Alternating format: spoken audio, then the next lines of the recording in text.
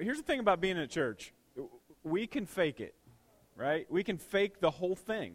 If you want to, you can fake the Christian thing, you can fake the God thing, you can fake the church thing, you can fake the I'm doing okay thing, and many of you have already this morning. How you doing? I'm doing okay. No, you're not. No, you're not.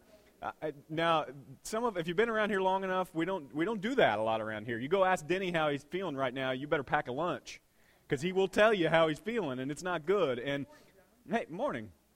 But what we want is real life, and what I'm going to talk about today is real life. I'm going to say some things today you've probably never heard me say. One of the things about being a preacher is I feel like the best sermons come from the things that I'm dealing with, and God kind of lays them on my heart before I get here, and that has happened to me. So I'm excited about that today as we kind of finish up this series that we've been working through. But I don't want you to miss this, and it would be really easy for you to. Some of you are mad at something. Some of you are frustrated. There's a fine line between those two. Some of you are just crazy busy. Some of you are so tired you're going to have a hard time staying awake during this sermon. And what I want to do right now is give you an opportunity to get some energy. Mental energy, some spiritual energy, maybe even some physical energy, and take a deep breath this morning before we get started. So I'm going to give a moment of quiet. If you're listening online and you're driving, don't close your eyes, but be quiet. If you're here in the room, this is a good time for you to just get right. Whatever you brought in, whatever you think of me, whatever you think of God, whatever you think of the whole thing, no matter what, this is a time for you to get quiet so that you can listen and get some perspective on your life. So let's take just 30 seconds, and then I'll close with some prayer, and we'll jump right into this thing today.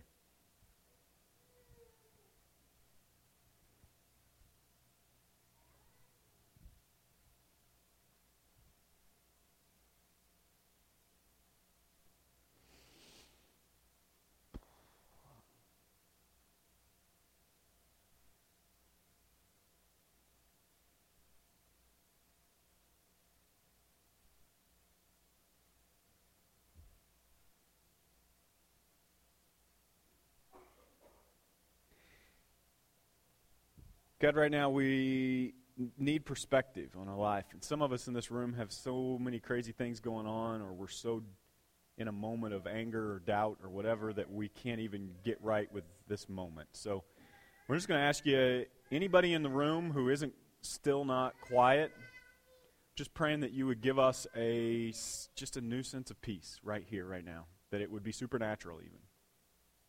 Even those whose hearts just can't get quiet this morning, would you do something supernatural and soften us?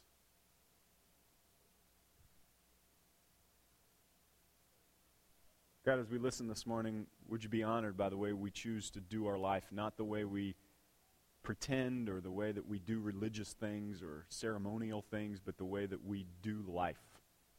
We pray that you'd be honored by it, and we'll listen. Amen.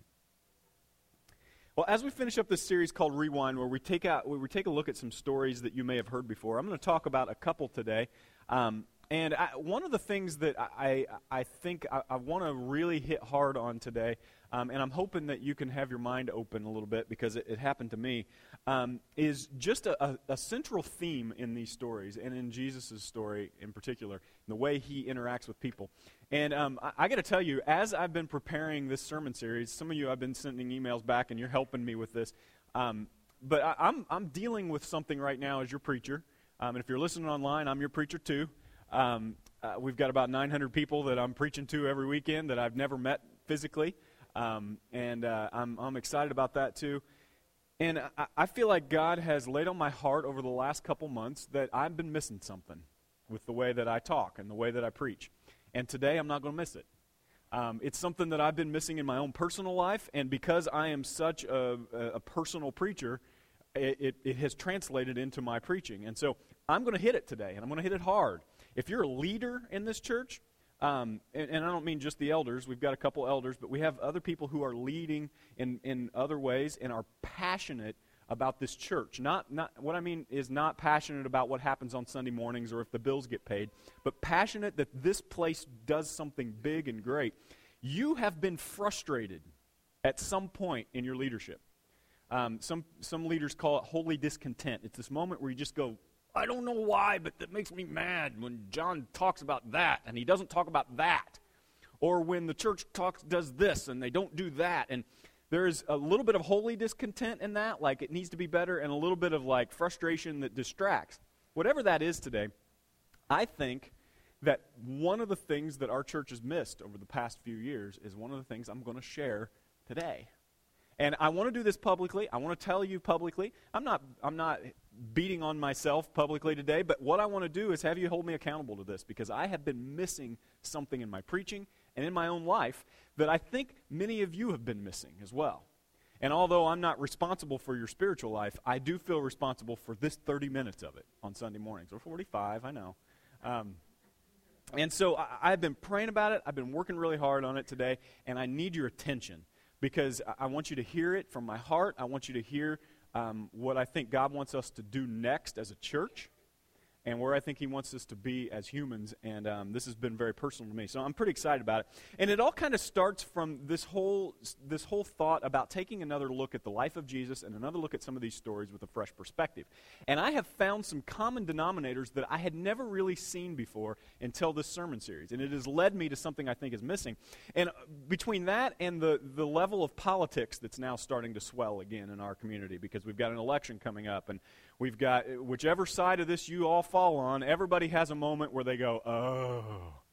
And if you're a Christian, specifically, there is a different kind of pain, and that pain comes from all of the people who will leverage the word Christian in order to get another vote during this. And at both sides of the aisle, I'm not blaming anybody in particular, I'm saying that the word Christian is a problem in our community and in our culture. All over the world, the word Christian is. And here's part of the reason.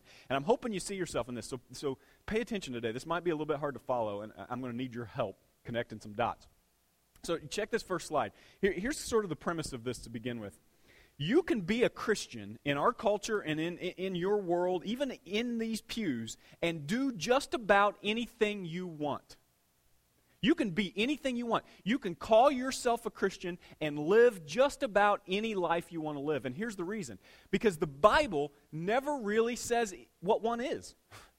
The Bible never says, here's what a Christian is, and so if you want to be a Christian, you need to do this. In fact, the word Christian is a word that Christians didn't give themselves. It's a word that the people that were looking outside gave Christians. And they said it like this: Christians. In fact, they still do, many of them. And it's a derogatory word that it kind of literally means a faith person that follows this man named Jesus, but it's taken on a different connotation. And the problem with it is, and I don't want to poke too much at that today, but the problem with it is Jesus was very clear about what he wanted us to be, and it wasn't Christian. Did you know that? Jesus did not use the word Christian to describe you and me. In fact, he used a different word, and the word is disciple. And this is huge. This is huge. And this is part of what I've been missing in my preaching and in my teaching. A disciple is not the same thing as a Christian. Because a disciple is somebody who is getting better every day. It's somebody who has chosen a specific path in their life that God has put down. It's a person who has said, I want to follow the ways of a man named Jesus so closely that every day I become a different person. And I know this is a little bit of a distinction here, but you know the name Christian in our culture. And you know the celebrities that throw it around. You know the guy at work who throws it around. You know how you've thrown this word around. And the truth is, the word Christian can be anything, but Jesus is terrifyingly clear about what a disciple is. So if you're kicking the tires on Jesus and you're trying to decide what this is a perfect thing for you to listen to today. Because somebody has messed up what Jesus is and what it is to follow Jesus in our culture. And I've been part of that. And I want to be a little more clear today about it. If you are a Jesus follower and you have felt what I have felt in my life, that something is missing, then this is your sermon today. Because I think I know what it is. And I want to start to hit it today. You can describe Christian any way you want, but Jesus' term disciple is terrifyingly clear. There is absolute clarity in this. And I got to say, I've been a Christian, as the world defines it, and as my community of faith people have defined it, since pretty much my entire life. I've been a Christian. In fact, some people say that becoming a Christian happens when you're baptized. Some people say it happens when you pray a prayer. Some people say it happens when somebody puts their hand on you and says something on behalf of God. Some people have all these different things. And the funny thing is, nobody really knows because Christian isn't even a thing in the Bible. And so when we talk about being a Christian, I can say I've been a Christian my whole life or when I was baptized or whatever time you want to say that was. But the truth is, I've been a disciple for a very, very small percentage of the time I've been a Christian. Does that make sense? And here's why. So Jesus is very clear about what a disciple is. And it permeates all of these stories that we're about to tell. And all the stories that we've heard, it permeates it. John chapter 13, verse 34, I'm going to tell you in a minute about John, because one of the things we're really working hard to do around here is not just pull a piece of Scripture out and read it without context. So I'm going to tell you a little bit about the author here in a minute. But I want to tell you, he tells us a story about Jesus and about something Jesus said to the people that were following him, the people that he called his disciples. He says this, "A new command I give you, love one another." Now, you think you know how to love, and I think I know how to love, and we do. In fact, you don't have to be a Jesus follower. You don't have to be a Christian. You don't have to be anything that's connected to God to love people. There's love all over in every religion, in unreligion, in pagan religion. There is love all over. This is not a new command. To love one another is not a new command. So when Jesus says, "Hey guys, I'm going to give you a new command. I want you to love one another," the guys are like, "Well, that ain't new."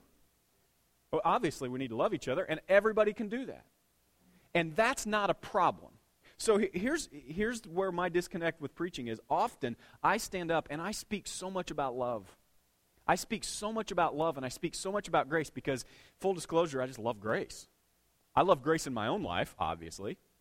But I love the feeling when somebody comes in completely broken and I get to say, "It's okay. It's all right." I love that. I love to preach about it. I love to talk about it. I love to live that way. I love to treat my kids that way. But Jesus has a tension in the way he teaches and talks that I, in my personal life, have tried to relieve. And I've done it in my preaching, and I've done it in my life. It's a tension between what he calls truth and what he calls grace. And it's pretty amazing. So he says to the disciples, and this is where we're going today, love one another, but then he makes it harder, terrifyingly hard, because the disciples had followed Jesus, and the truth is Jesus' kind of love is messy and weird and hard, and we're going to talk about that this morning, but he says, "As I have loved you," he gets the disciples' attention. And I'm not talking about just love. As I have loved, as you have watched me love you and the people that we've done ministry with, that's how you are supposed to love. Now the disciples stop. Because the kind of love that Jesus has shown people, they're not sure they want to buy into completely. It's confusing, it's messy, it's hard. And then Jesus says this, "By this, everyone will know that you are my Christians." A group of people who come to church on Sundays and put a Jesus fish on their car? No. You are my disciples when you love people? Nope. When you love people the way I loved people. It is not general. It is not believe what you want to believe. It is not just love people and let God deal with the rest. There is a little bit of that in it, but Jesus is terrifyingly clear that there is a specific thing that makes you a disciple, and it sets you apart from the Christians. I believe firmly that Jesus wants to save Christians. I think there are lost Christians all over the planet right now, self-included. And when I say lost, I don't mean going to hell. That's not even what I'm talking about. I mean Christians who have missed it. Christians who have missed the point and have completely blown the peace that passes all understanding. Christians who are sitting in the pew right now, and when the preachers all over the country say peace that passes all understanding, there's something that makes them so mad because they've been hearing it since they were 6. And they're tired of it because they don't have it, they've never seen it, they don't know what it means, they can point at it in somebody else, but they can't get it and they think God's withholding it from them. And the truth is, it was there all along. And instead of being a disciple, we have settled for being a Christian. Just this general faith thing. Here's what your preacher is promising you this year, and I want you to hold me accountable. that every sermon from now until the end of the year, I might take a break in January because this is a struggle for me. Every sermon is going to give you an opportunity to become a disciple. Because it is what you need. It's what I need. Being Christian is not enough. Believing something is not what we're called to. That's not what brings us the peace. Just living in an orange pew on Sunday morning does not create the life in you that you're looking for. Jesus says, by this, everyone will know that you are my disciples, if you love one another. Now, it's messy. Here's the problem with loving like this. There is a tension with this kind of love. And you know what I mean by tension? It's that tension that you get at Christmas when your mother-in-law shows up and you only see her at Christmas. I mean, it really is that kind of tension. It's that thick thing you feel in the room where everybody gets uncomfortable for a minute. And the problem is, I'm the kind of person, I just want everybody to get along. I'm a party guy. I'm a happy guy. I'm a fun guy. I want to come to church, and if there is tension, I just want to go, let's resolve that as soon as humanly possible at all costs. Jesus didn't live that way. He did not. Now, he didn't cause tension just for the sake of causing tension, but Jesus was very comfortable with a certain kind of tension. We're going to talk about it this morning. And it was messy. It was really messy. Like you couldn't nail it down. I've been in so many big churches on staff, and they're not messy at all. They're so clean, and I don't mean just the hallways in the building. I mean like you can look at their business structure and their model and all these programs and all these things, and it seems so clean. And I just want to look at it and go, man, Jesus, if you look at Jesus' ministry and his life, it just was messy. You couldn't nail it down. It was inconsistent. If you look at the stories of Jesus, really look at the stories, not the flannel graph versions, not the Disney versions, the real stories that Jesus is involved in, they're inconsistent. And I'll tell you what I mean by that. At one point, Jesus is hanging on a cross at the end of his life. You've heard this story. We say it's between two thieves, but the truth is, you had to do a whole lot more than be a thief to end up on a cross. This was the worst of the worst. This is a person, because if you were a thief, you would end up, working in the minefields. You would end up working somewhere else, But this person was worse than a thief, and he was between Jesus, and he looks at Jesus, and he goes, "Hey, Jesus, we deserve to be here." And Jesus was like, "Yeah, you do. Yeah, you deserve to be here." And the thief goes, "But I kind of believe in this." And Jesus goes, "Well, I'll tell you what. Here's the thing. Yes, you deserve to be here. And today, you're going where I'm going. Today, you'll be with me. You're going where I'm going." So which is it, Jesus? Does he deserve condemnation and crucifixion? Or does he get to go to heaven? Yes. So does he get grace from you, or does he get truth? Yes. And in that moment, there is this tension. And you read this and you're like, wow, it's weird and it's crazy. But at the end, grace wins. But then if you read just a few chapters earlier than that, he runs into this rich guy where he's talking to him. And the guy says, what do I have to do to be a Christian? What do I have to do to be a disciple? What do I have to do to be in with you? Not just like believe, but be deeper. And Jesus goes, you have to sell all your stuff. And in that moment, you're like, yeah, this is where Jesus like hooks him in. The guy goes, well, I can't sell it myself. And Jesus goes, that's okay. You're in anyway, man. I love you. It's okay. You just work on the stuff. And Jesus goes, well, then you're out. Like, you want to keep reading. Hey, where's the end of this? No, you're out. Now, wait a minute, Jesus. In one case, you give a guy who has a minute left on the clock. He's lived his life however he wants to. And in that case, you've said, yeah, dude, you're good. And in this case, you've told a guy who has come to you with his heart in his hand saying, what do I have to do? And you've said, you're out. If you won't do that, you're out. Doesn't that seem inconsistent to you? Let's say what this is. It's inconsistent. It's hard. It's unfair at times. It doesn't feel right at times. There's a tension. And it is just flat confusing. I think a lot about how my kids must think about me, especially on Saturday, because Saturday we call it Dadder Day, and it's all day with Dad. And I get to spend all day with them. I try to give Risha a little bit of a break. She spends all week with them, and I spend the evenings when I get home from work. But Dadder Days, it's like morning to night. I do donuts in the morning, and then we have fun, and we work, and we do all kinds of stuff together. And at the end of the day, I've done a lot of teaching, and I've done a lot of loving, and I laid down in bed last night, and I was thinking about this sermon, and I just thought, I wonder what my kids think about my love for them. I bet they think it is messy. Like, you never know what Dad's going to say. Is he going to say, guys, it's 8 o'clock and we go to bed at 8:30, so we're going to stop having fun right now. We're going to do teeth. We're going to do prayers. We're going to do all these things. Or is Dad going to say, hey, you know what, guys? Let's just stay up tonight. Because you never know. Sometimes Dad will and sometimes Dad won't. Isn't that weird to a 7-year-old? Now, why is it as a 7-year-old, he can look at his dad and go, sometimes Dad lets London do things I could never get away with. And sometimes London goes, why do I have to clean up this stuff and Reese gets to go play? It's not fair. It's messy. It's weird. And when we look at God, I think it's okay for us to go, this doesn't make sense.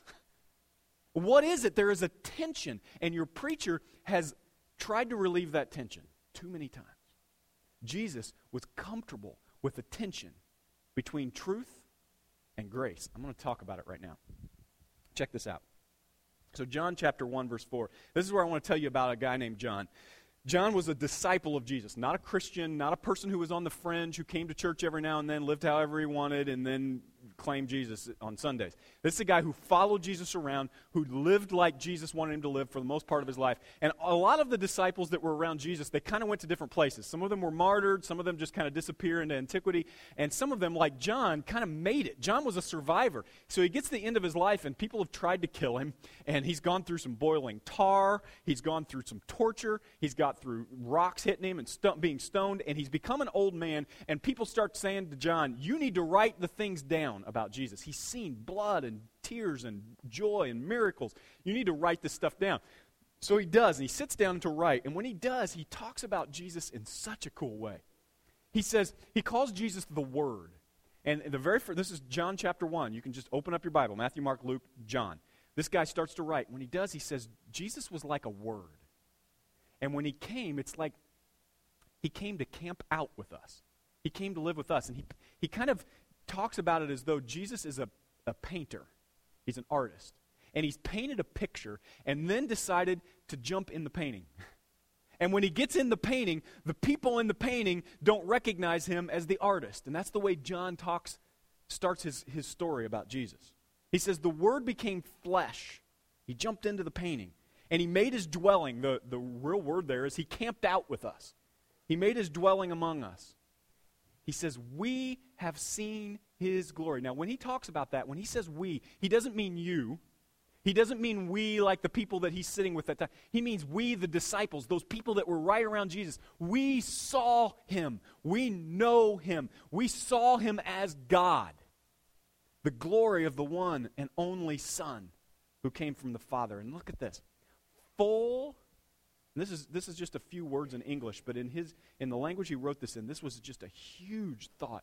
He was full to the brim of grace and truth. Now, which one was it? Is he full of grace or full of truth? Yes. You know the difference between grace and truth.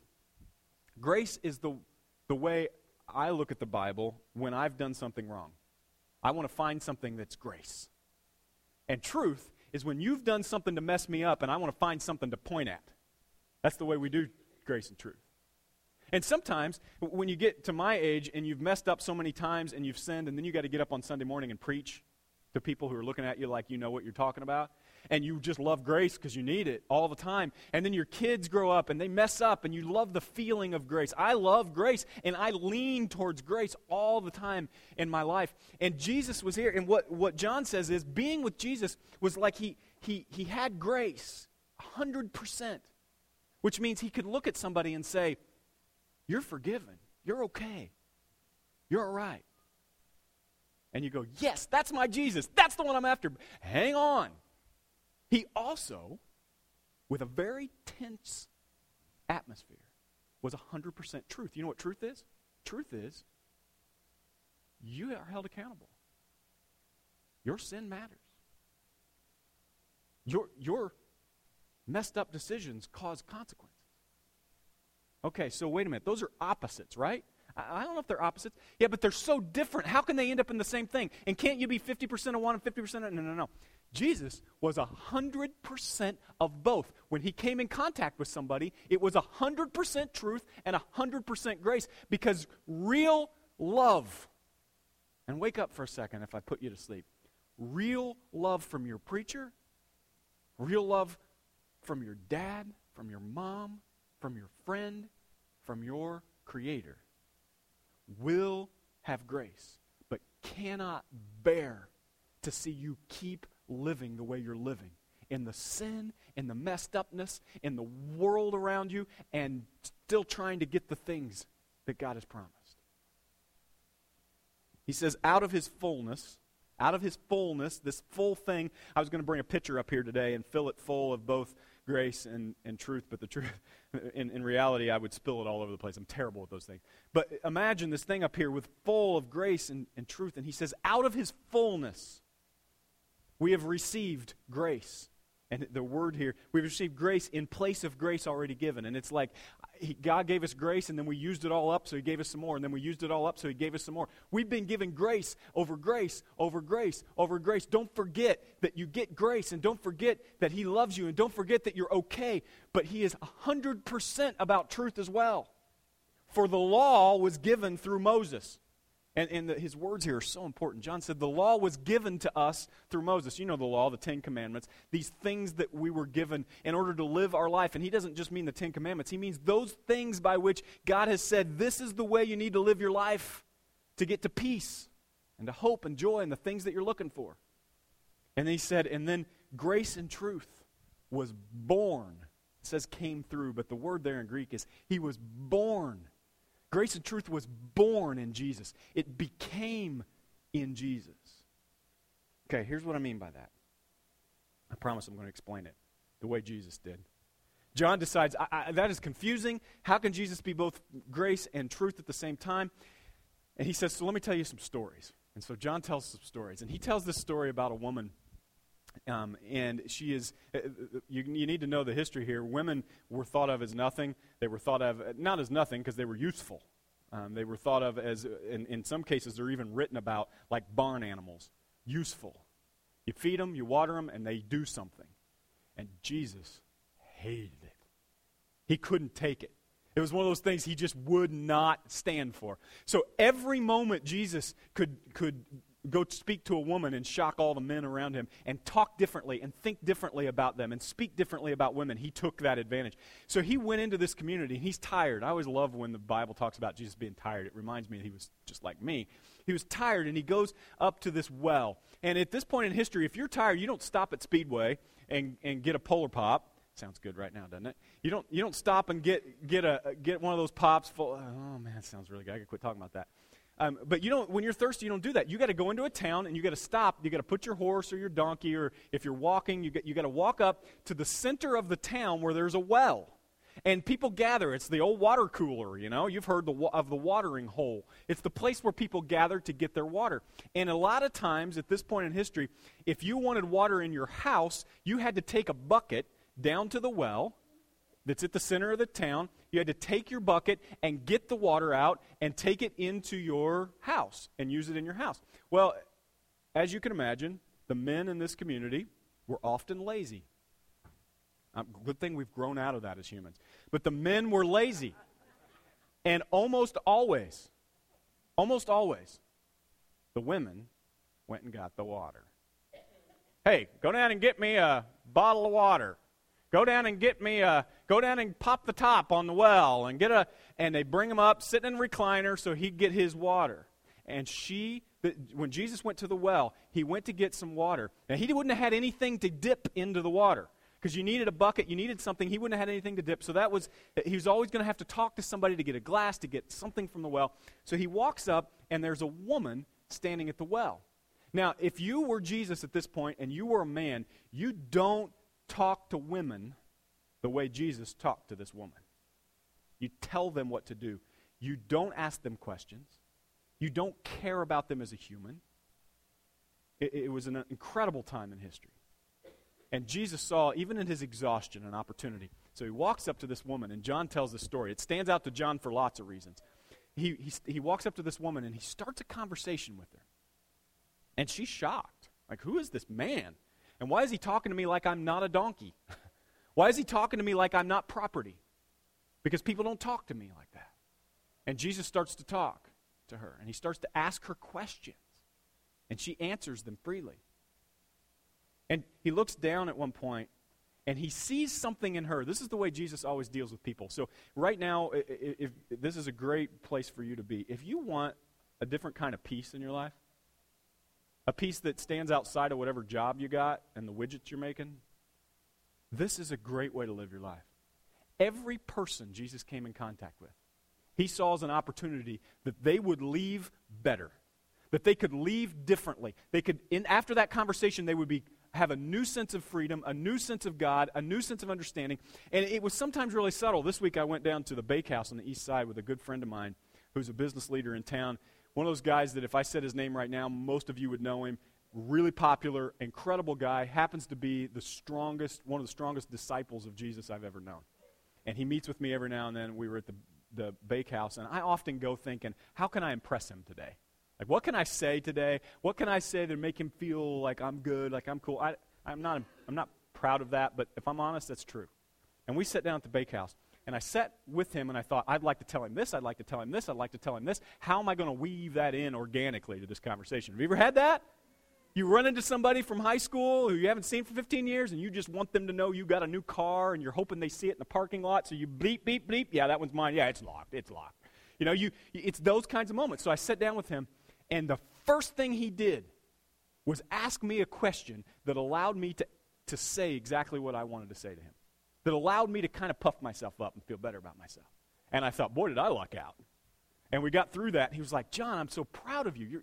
You guys you're such an amazing person, and you're doing so well. And I thought, man, I am. And then the next question he asked checked the second thing off my list. And by the time we got to the third time, I realized Ron knows me well enough that he has been praying for me. He knows who I am. He's been looking at my Facebook stuff, and he has asked the question on the way to work, on the way to meet me, not what can John think of me today, but what can I do to let John talk about himself, to let John feel better about himself. And for an hour and a half, he had a conversation with me that wasn't about him. It wasn't about even really me in the long run. It was about how I can move my family forward, how I can move my church forward. I started telling him about this sermon, and instead of making me feel like an idiot for not preaching truth and just preaching grace all the time, he started making me realize this is what God wanted from me, and you need a layer of grace before you can people can understand truth. And I'm walking away feeling like I can do work, I can go mow the yard, I don't ever need to sleep again. I have so much energy. And I'm reeling from my conversation with him. 5 hours later, I am still reeling from my conversation with Ron. And I sent him a text message, and I said, dude, I said some of that stuff, and I said, what was that? How can I live like that? And he said, if you can figure out how to make that a habit, which is how I realized it really was intentional. If you can figure out how to live like that, you won't have to pray for peace again in your life. That's not my advice. That's a guy who's doing it. And I decided I'm going to work on this. So I'm going to drive to church on Sunday morning. And when I see somebody who wants to tell me that story, and I know they were going to tell me that story, and I'm going to have to say, great job, and they want to tell me how good they are, they got this or they got that, or at work it happens all the time. They're going to tell me how great they were last night and how they, whatever. Instead of going, how can I get out of that, or what kind of silly thing can I say to make them feel stupid, I'm just going to flat out ask them. Hey, did you get a new car? Hey, did you? And then, man, congratulations. You must have worked really hard for that. And change my peace. So I'm off on a tangent here, but this is how Jesus lived his life. And when it came to peace in his life, it wasn't about his work every day. It wasn't about carpentry for Jesus. It wasn't, when he went to bed at night, it wasn't, well, did I do anything useful today? Well, I made a table and chairs for that lovely lady down the street. It wasn't that. It was, I got to be a part of the Creator giving new energy into humans today. And this is the way Jesus lived his life. This is where he got his peace. If you're looking for peace, start looking there. Jesus looks at this woman, and instead of seeing an opportunity to get a drink of water, he sees an opportunity to give living water. So Jesus looks down at her. He does this all the time. Whatever there is around, he'll use it to make an illustration. She's holding a big pail of water. And everyone who drinks of this water will be thirsty again. My guess is he's real thirsty, so he's taking a drink of the water. But whoever drinks the water I give them will never thirst. You know what thirsty means? That deep hole in the deepest part of who you are. That no matter what you do religiously, no matter how many times you go to church, no matter how many books you read, no matter how many times you read the Bible, no matter how many times you journal, no matter how many sermons you listen to, there is a hole. And Jesus says, that's me. He looks at this woman and he says, I'm going to tell you something I haven't told anybody. She's like, wait a minute, I'm a woman. What are you doing? I'm going to tell you something. You are eyeball to eyeball with the Messiah, the Savior.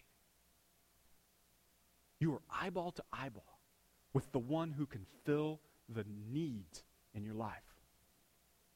She says, sir, give me this water so that I won't get thirsty again and have to keep coming here to draw water. And Jesus pauses here. And as a preacher, I love to end the sermon there. In fact, you have probably heard me end this sermon right here. So Jesus wants to give you living water.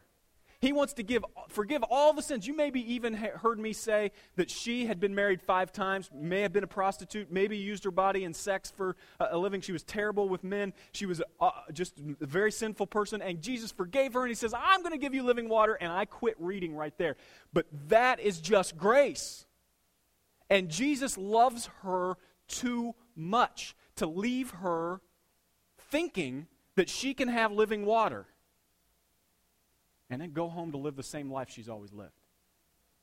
So he says, and only the way Jesus did. I picture it, because I watch a lot of movies, I picture him taking another scoop of water, sitting back on the well, and he says, why don't you go call your husband and come back? Now, this would have been the first time that Jesus said something to her that sounded chauvinist, because that's what you did. When you found an interesting woman or something she might need, you'd say, hey, go get your husband. Let's have a real conversation. And that's kind of the air. Jesus says, hey, why don't you go get your husband? She's like, well, there it is. Why don't you go get your husband and come back? Jesus knew something about her. She said, I have no husband.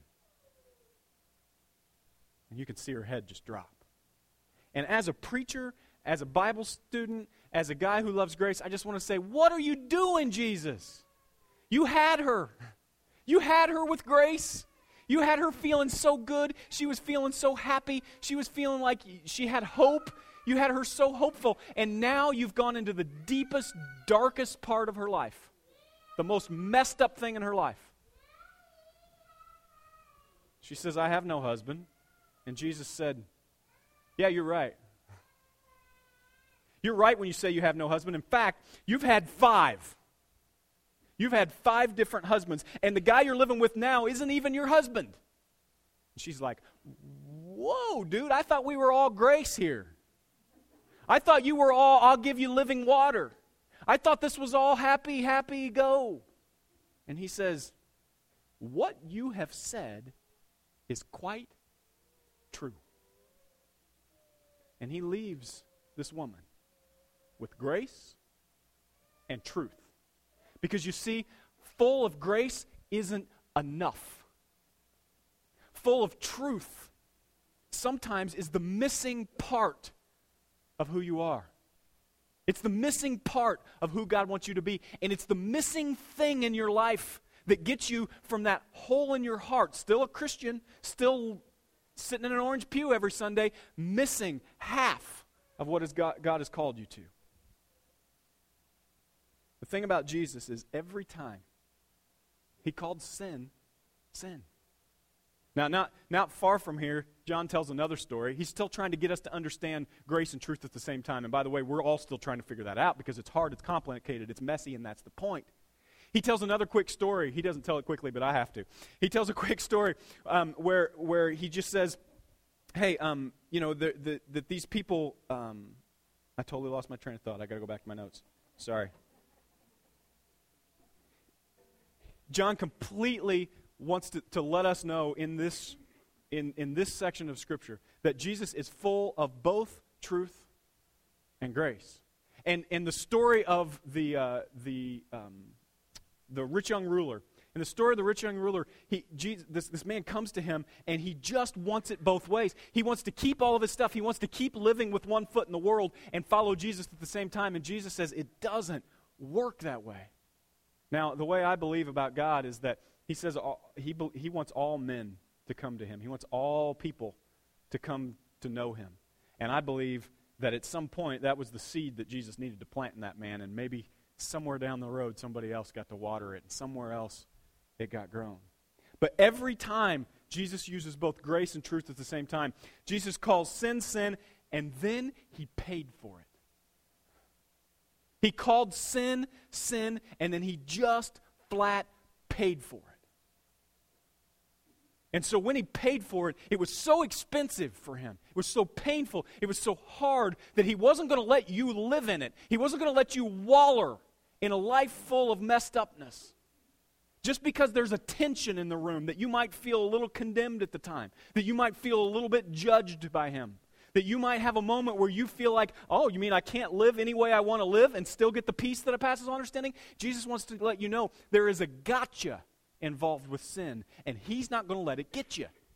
He is not going to be the one in love with you, the one who loves you desperately and lets you live, continue living the way you want to live, that sinful life, and miss out on the full-blown wonderfulness of being a disciple. Jesus' love is different than ours. It just is. But we got to get better.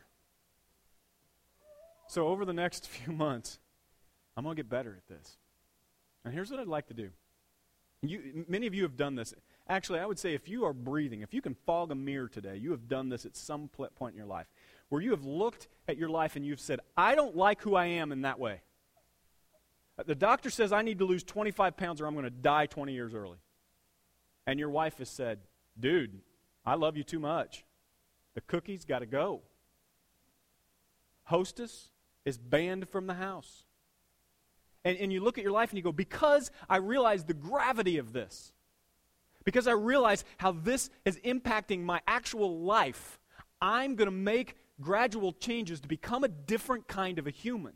The problem is when it comes to preaching grace, when it comes to being a church like we are at New Life, where we put it on everything we have, you are welcome here just the way you are, and that has not changed.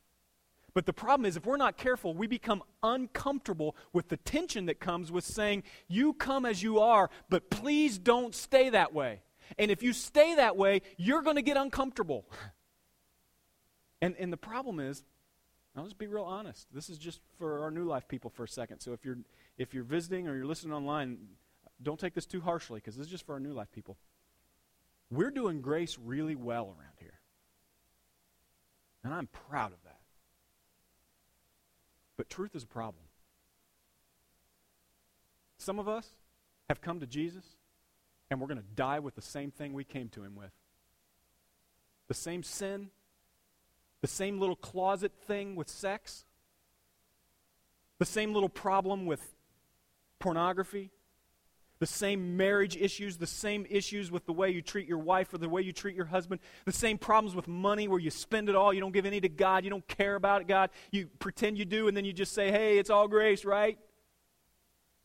The truth is, I love you too much for that. And what we need to be as a church is full of grace and truth. It's uncomfortable, it's messy, it's unfair. At times. It's who God called us to be. And here's what I know. This is why I'm preaching this sermon, and this is why I feel like God has led me to this over the last few weeks, and it is this. You are at your best as a human. And what I mean by that is peace and hope and joy. You're at your best when you're unselfish. You're at your best when you're living your life not just for you. You're at your best when you are embracing the tension that comes with being full of both grace and truth. It's messy, it's difficult, and we dare not let go of either of them.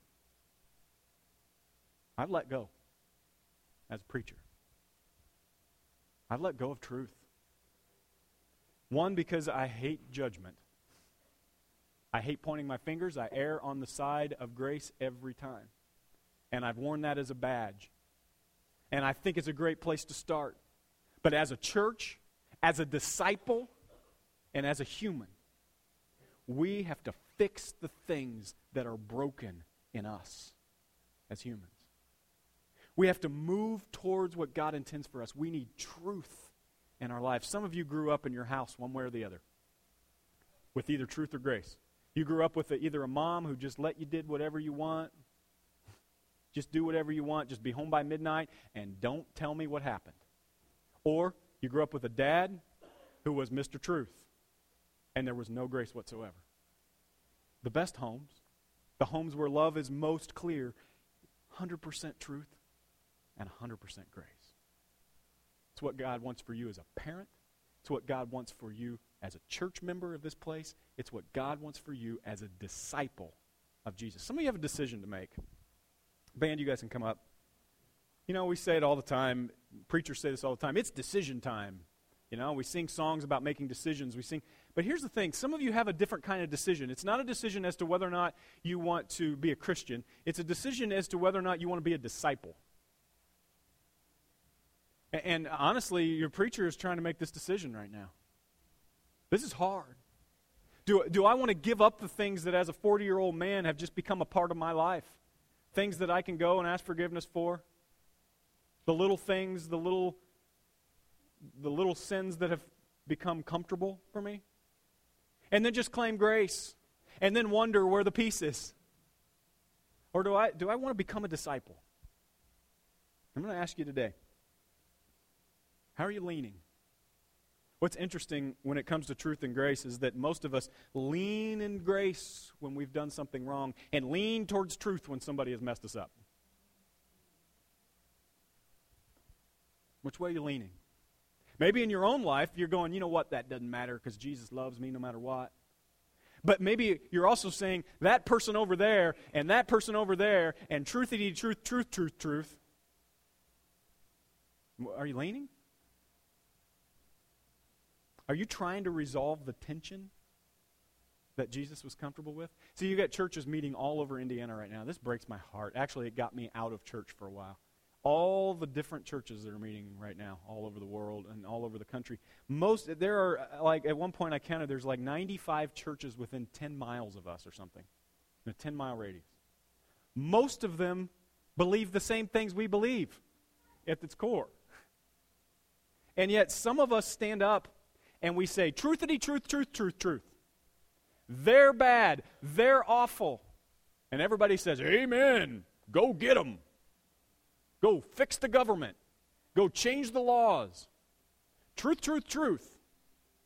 And then we got other churches who come over here and go, love, man. Grace, man. That's your preacher. What God is saying is, you know what? You guys, if you guys could come together to say it's 100% of both, that is what changed the world the first time. It's what's going to change the world again. So I'm going to ask you today, maybe I've missed the boat. Maybe I've completely missed the point. And maybe you're just going, well, that doesn't apply to me whatsoever. Maybe I've confused you and this sermon didn't make any sense. But this is between you and God right now. You want to live the way you're living? You want to be a Christian? You want to be a religious person? You want to be somebody who just goes through the motions? Or you want to be a disciple, doing life bigger than you, full of grace, full of truth, and fully embracing the mess. I love Paragon so much. I love New Life so much. I love this place so much that I've become addicted to the mess. I took a Sunday off just recently, and it was so peaceful. It was so quiet. Nobody asked me to pray with them because somebody was beating them.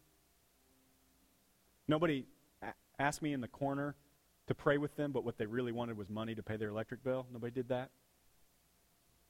Nobody begged me for food when I stopped at the gas station. It was really peaceful, and I hated it. Because I want to be in the middle of the mess. I want to be where I can be useful, full of grace, and full of truth. This community is the place for me, and it is the place for you if you want to see the creator of the universe do something amazing in the life of humans. But it only comes when we are full of grace and full of truth. And when that happens, the doors are going to blow off of this place. End of your life. I'm going to give you this chance right now. Sing this song with us and just ask God, what do I need to do to leave Christian and enter disciple? You stand with us?